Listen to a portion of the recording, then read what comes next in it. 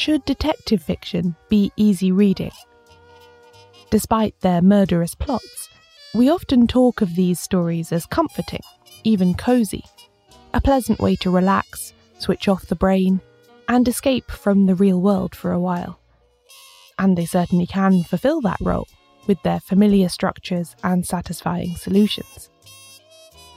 But not all the writers from the golden age of detective fiction can be described this way. And there's one in particular who was restless, never quite satisfied with the crime novel's status quo. She was always trying to push it further and make it do more. She thought critically about the role of the whodunit in the wider literary landscape. The gratifying repetition of crime, detection and resolution was not for her. Everything that she wrote visibly tried to bend the genre in new and surprising directions. Today, we're squaring up to the challenge of Dorothy L. Sayers.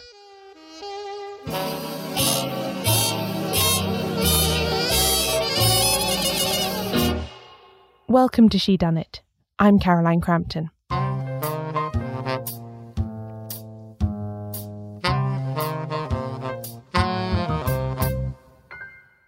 Before we get started today, I need to let you know about a rare opportunity to see a Shedunnit episode live.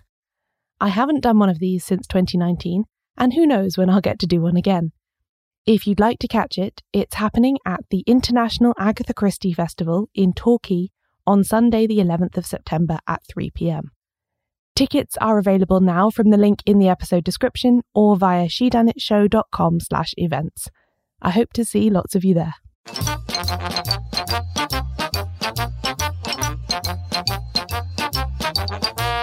Let's start by getting acquainted, shall we? Dorothy L. Sayers was born in 1893 and published her first mystery in 1923. She wrote a dozen full-length crime novels in all, most of them featuring her aristocratic sleuth, Lord Peter Wimsey, the character for whom she is best known today. She also co-founded the Detection Club, masterminded several collaborative literary and broadcasting projects, and wrote a number of short stories. I wanted to introduce her. I often reach for superlatives and say the greatest writer of detective fiction ever, or, the queen of the queens of crime.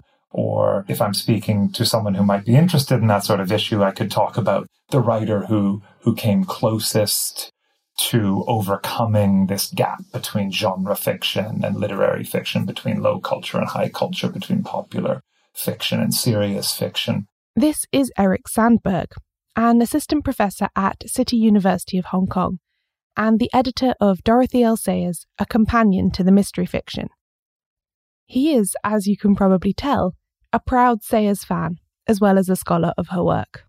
I talk about her as a smart woman, an incredibly intelligent and well-educated woman who wrote beautiful English, created strong and memorable characters of both sexes, male characters and female characters who live both in their books and sort of off the page as well. Someone who can be very funny. And I guess also a writer who, maybe in a way that's unexpected for a golden age detective fiction writer, will challenge you as a reader and force you to step outside your comfort zone intellectually. In terms of your knowledge, you're going to have to reach a little bit to be at Dorothy L. Sayers' level. As long-term listeners to the podcast will know, I'm also a big fan of Sayers, and I've been recommending her work for years. And I'm very aware of what Eric means by having to reach a bit to read her comfortably. Her work is full of literary allusions, as well as plenty of quotations that are in languages other than English. She loves starting a chapter with a Latin epigraph and sprinkling her dialogue with French epithets. Over the years that I've been doing this show, I've become quite accustomed to the messages from listeners who've tried out a Sayers novel on my suggestion, and found that having to use a dictionary alongside their whodunit is not their idea of a fun reading experience. Which is an entirely valid response, of course. But I do enjoy chasing down references and burrowing through footnotes, and reading with a novel in one hand and a dictionary of quotations in the other is actually my idea of a good time. There can be no doubt, though, that Sayers has a deserved reputation for being challenging to read, and as such, doesn't command the kind of readership that some of her Golden Age contemporaries still enjoy to this day. To me, surprisingly, Dorothy L. Sayers is not particularly widely read today, 2022, in the context that I'm moving in any case. Agatha Christie, for example, still has a lot of name recognition because, well, for many reasons, in part because of the continuing TV adaptations. But Dorothy L. Sayers really doesn't have that name recognition anymore. And you certainly don't meet a lot of people who read Dorothy L. Sayers. When you do meet people who've read Dorothy L. Sayers, they tend to be enthusiasts who have read all of Dorothy L. Sayers repeatedly. I'm sure that some of those enthusiasts and rereaders are listening right now, raising their eyebrows at the idea that Dorothy L. Sayers is not a hugely popular author. But if we just take TV and film adaptation as a barometer of popularity and commercial reliability, which in today's publishing world it is, for better or worse, Sayers hasn't made much of an impact when compared with Christie, for instance. There have been 2 BBC television adaptations of her Lord Peter Wimsey stories, one in the 1970s and one in the 1980s, split in such a way that each of the novels received just one treatment. And since 1987, her work hasn't appeared on screen at all. Right from the beginning, with her very first novel, Sayers was interrogating detective fiction as a form. For her, it was an exercise in literary criticism as much as one of creative writing. When Sayers came to the detective fiction form, it was quite early in the Golden Age. Her first novel, Whose Body Is published in 1923, and of course she had been thinking about it and working on it for a few years before that. So it was a relatively new form, and one of the things that she felt, even in 1923, or if not that early, soon after, or if not soon after, retrospectively looking back at her own body of work, was that the form had certain inherent limitations, that it was structural, it was plot-based, that it was to a certain extent schematic, that it relied on a certain limited set of patterns or permutations that could be changed and altered, but only within a pretty tight framework. And that one of the things that it really couldn't accommodate was strong, robust characterization and the interrelationship between these strong, robust characters. And I suppose to push that even one step further, a rich, deep picture of the social background and the social context within which those characters live their lives and interact with each other. And of course, she was aware that that schematic nature of the genre was, on the one hand, its strength, because it allowed for a sort of aesthetic perfection that could be achieved by a real master working with the form, because you've reduced the artistic materials to a real Spartan toolkit. And with that limited set of means, you could create a very effective, very powerful, very harmonious whole. But she felt that there was a loss there, that there was a human element, to put it simply, that couldn't fit comfortably into the standard detective fiction framework. And that's what she really tried to introduce. It's worth remembering, of course, that while detective fiction was already popular at the time that Sayers started publishing, it was very far from being highly regarded by scholars or critics. Anne Sayers bought into that distinction a bit herself. She was notoriously quite snobbish in a lot of ways. But she did think that detective fiction had the potential to be deeper and have greater emotional resonance than some of the two-dimensional puzzle novels that were being published at the time.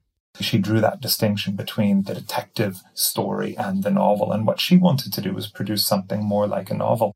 It might be worth saying that she wasn't proposing this as an innovation. She wasn't saying, no one's ever done this before, I am now going to produce a detective story that is like a novel. Instead, she was actually looking back to what we might call a previous golden age of the detective novel, particularly the work of Wilkie Collins, that great Victorian writer of detective novels or sensation novels like The Moonstone or The Woman in White, which she thought represented a way forward for the detective novel, maybe an overgrown path that could be opened up again through her work. In harking back to the 19th century, Sayers was trying to bring the best of so-called sensation fiction into her novels, a genre that was known for its use of intense emotion and domestic melodrama. Sterile and mechanical, it was not. There is a prevalent narrative, though, among those who think and talk about Sayers, that she gradually worked more of this style into her work, retrofitting Peter Wimsey with more depth of character, and becoming more experimental as she went. This isn't the case, Eric says. When people talk or write about Dorothy L. Sayers, we like to make this case tracking this progression from her earlier novels to her later. But it's not really, strictly speaking, true, because even in those first works, as early as 1923, she's doing really interesting things with her detective, who is, already in 1923, a shell-shocked detective who has come out of the war and has been traumatized by his wartime experience, and his engagement with the whole process of detection is deepened and troubled by his previous encounters with bloodshed, with war, particularly with responsibility. There are almost hallucinogenic scenes of the exhumation of a corpse, which is needed for investigative purposes, but becomes really very much a scene, a First World War trench warfare scene, even though it's happening in post-war London in a graveyard. So she was experimenting right from the beginning in different ways. This fleshing out of Peter Wimsey is definitely not a late-stage Sayers activity. It's there in her second novel, Clouds of Witness, too. And it's part of a subtle widening of the scope of the classic closed-circle mystery story. By the time we get to Clouds of Witness, she's provided him with a full family, a brother and a sister-in-law and a younger sister who herself is engaged in a series of relationships, etc. And so it ramifies. It's not ever the closed-off world of a proverbial country house where the bridge is down and the telephone lines are cut and nothing gets in or out. Her world is always permeable to the outside, to the point where the actual detective story aspects of her novels can become really very problematic. One of the puzzles she's setting herself there is, how do we create the traditional whodunit narrative when we haven't really artificially limited our cast of characters to that much more manageable traditional sort of half dozen that we might encounter in the work of another lesser writer. And there'll be more on that after the break. In History's Secret Heroes, Helena Bonham Carter shines a light on extraordinary stories from World War II. This is a series that tells the tales from the Second World War that are unjustly less well known than the oft-repeated histories of that time. Personally, I tend to default to the position that military history, or the history of wars as it is usually told, is just not for me. But diving into this series has shown me that I can be wrong about that, and that maybe I just haven't been experiencing the right sort of history. The brand new second series of History's Secret Heroes is out now, and it's absolutely full of brilliant episodes that had me gripped from start to finish. In it, we learn how a single woman, Christine Granville, skied into occupied Poland and gathered essential intelligence for the Allies, which changed the course of the war. We also look at how Raymond Gurem used his circus skills to break in and out of a Nazi internment camp to sneak in food and supplies for his family, and how a young Filipino woman named Josefina Guerrero took advantage of her health condition to join the resistance and become one of the most consequential spies of World War II. I'm especially drawn to stories about code breaking, as I love puzzles, and to me it often feels like the real-life counterpart to solving a mystery. I loved the episode called The Unbreakable Navajo Code, about a group of Native American soldiers who devised a code for the Allies' use. And I also really enjoyed the one about Emily Anderson, an Irish cryptanalyst who worked both at Bletchley Park in the UK and then in Cairo to decrypt vital intelligence. Helena Bonham Carter voices all of these episodes in a way that makes you feel like they're just being whispered directly into your ear by someone who really knows how to tell a dramatic tale to full effect. There are experts interviewed, but also friends, family members, and witnesses, so each story feels personal and intimate as well as historically significant. Episodes will be released on Mondays wherever you get your podcasts. But if you're in the UK, you can listen to the full series now, first on BBC Sounds.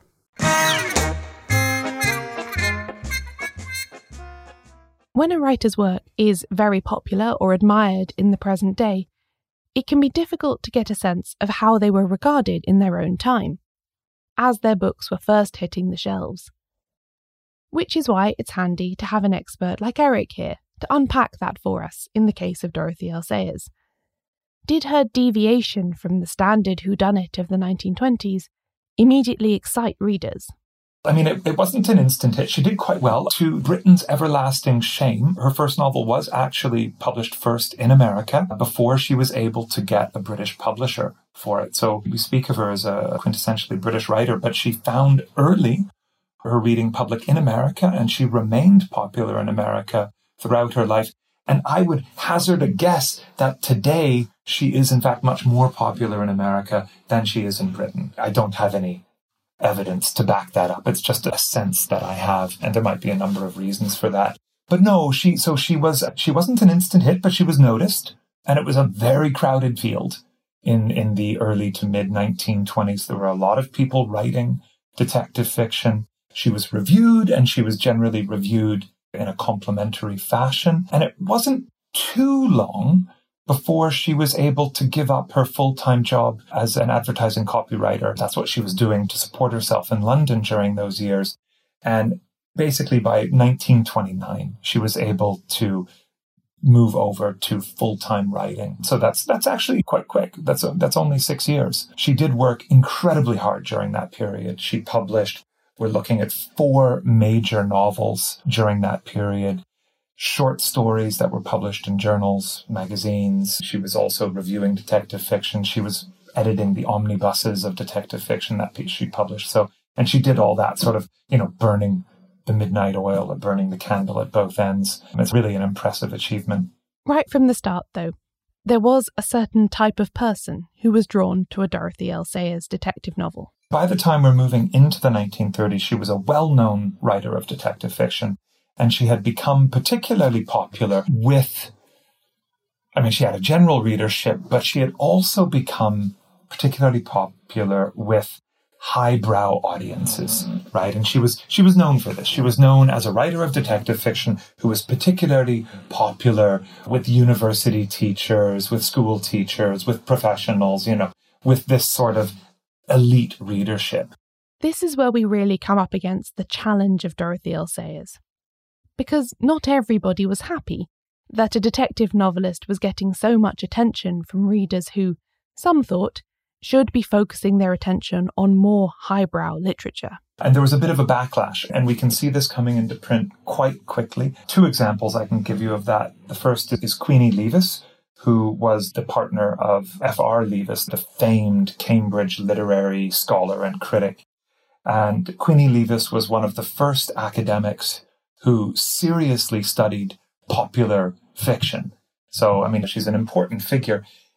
And she took, in 1937, a real shot at Dorothy L. Sayers in an essay that's known as The Case of Miss Dorothy Sayers, which was published in Scrutiny, which was one of the leading academic journals of the time, in which she really argued that Dorothy L. Sayers' reputation as anything other than a lowbrow potboiler writer of popular detective novels beneath the serious consideration of any serious reader was utterly undeserved. It's a really quite savage attack. She's got some delightful lines in it. Some of those include Leavis's reference, in the most patronising possible way, to Sayers as an educated popular novelist. Then there's the cutting set down that the novels display an appearance of literariness, and the speculation that a novel like Gaudy Night emanates from a female smoking room where such lowbrow things are enjoyed. It's an entertaining essay, if not for the reasons that Leavis intended, because the overwhelming impression it leaves is of slightly hurt feelings that Sayers had dared to write a popular detective novel about academia and academics, Gaudy Night being set in a women's college at Oxford. Nor was Leavis the only critic to take a shot at Peter Wimsey's exploits. There was also Edmund Wilson, who around the same time, late 30s, early 40s, was one of America's leading literary critics, if not America's leading literary critic.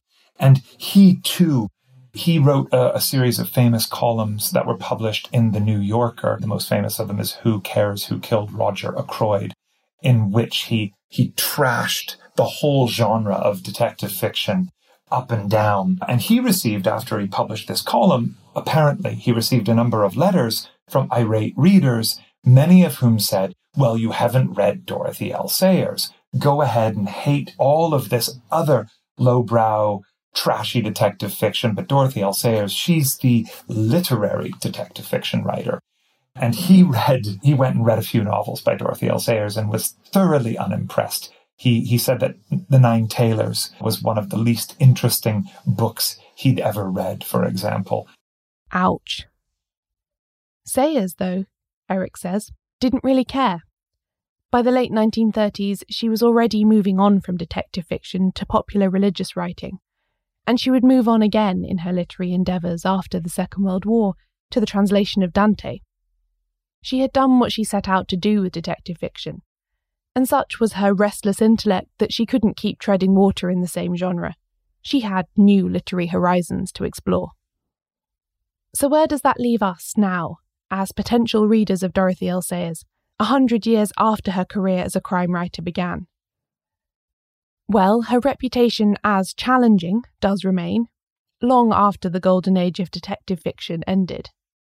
Sayers, in particular, does get tagged with these words, that she is more difficult, she is more challenging, she is less approachable, she does place greater demands on readers than some of her contemporaries.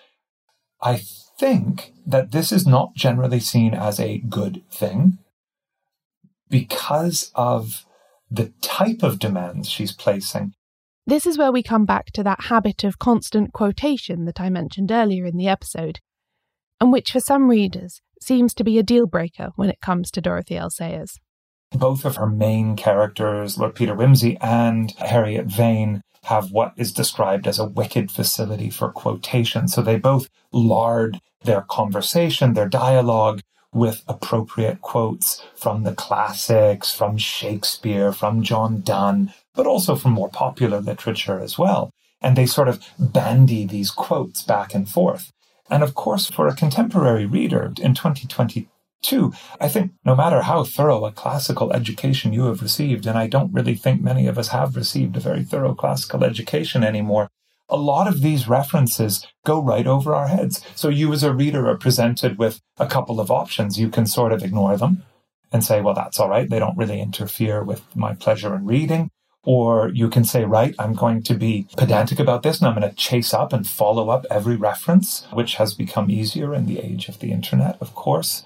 Or, and I think this is what happens with some readers, is they get sort of offended and they get a little bit angry. Well, why is this person name dropping? Why is Sayers throwing this material in here that's so obviously inaccessible? I've just been rereading Gaudy Night, and she starts every chapter, quotes from the likes of Francis Bacon or Richard Burton. These are not authors that many of us have an intimate acquaintance with anymore. And it does force us to do a little bit of work and think about how much are we willing to invest in the book to get everything out of it. And that brings us back to the question that I posed at the start of the episode. Should detective fiction be easy reading? Well, I don't think it should be. I think it often is. And I certainly appreciate the lighter wing of the genre, depending on my mood. We all read at different times in different places and for different reasons. And there's certainly a time and place for easier, lighter, more accessible detective fiction. And that doesn't mean it's bad or inferior in quality. I mean, well, he's not a writer of detective fiction, but P.G. Wodehouse, for example, another great writer of the interwar period. You could not be lighter and more accessible than P.G. Wodehouse, and yet I would argue he is one of the greatest writers of the English language of history, full stop. You know, he knocks James Joyce into a cocked hat. What can you say? And there are detective writers who we might want to think of in the same way. But on the other hand, detective fiction in its golden age incarnation, and indeed crime fiction as it goes onward, has proven itself to be capable of producing really sort of deep, rich, challenging texts that reward reading and rereading and are accessible or amenable to strenuous interpretive labor. Let's be bold and say that detective fiction doesn't have to be any one thing. Sometimes we read for the transporting simplicity of a classic puzzle mystery. And on other occasions, we want to be distracted by Peter Wimsey's inability to speak in a straight line without coughing up a Latin verse. Not everything is for everybody. I started making this episode thinking that I would be able to demystify Dorothy L. Sayers and make the case that she doesn't deserve her reputation as challenging or difficult. But in revisiting her work with a critical eye, I can see that she absolutely does merit this description. She is challenging, and her work can be difficult to read for a whole variety of reasons. But if you like crosswords or word games, or following a bibliographic treasure hunt from clue to clue through index and footnote, then the detective fiction of Dorothy L. Sayers might be just the kind of challenge that you will love.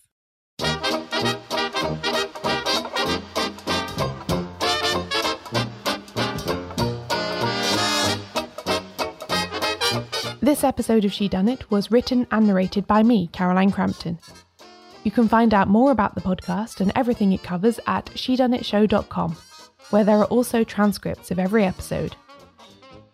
Shedunnit is edited by Ewan McAleese, production assistance from Leandra Griffith, member support for the Shedunnit Book Club from Connor McLaughlin. Thanks for listening. I'll be back soon with a new episode.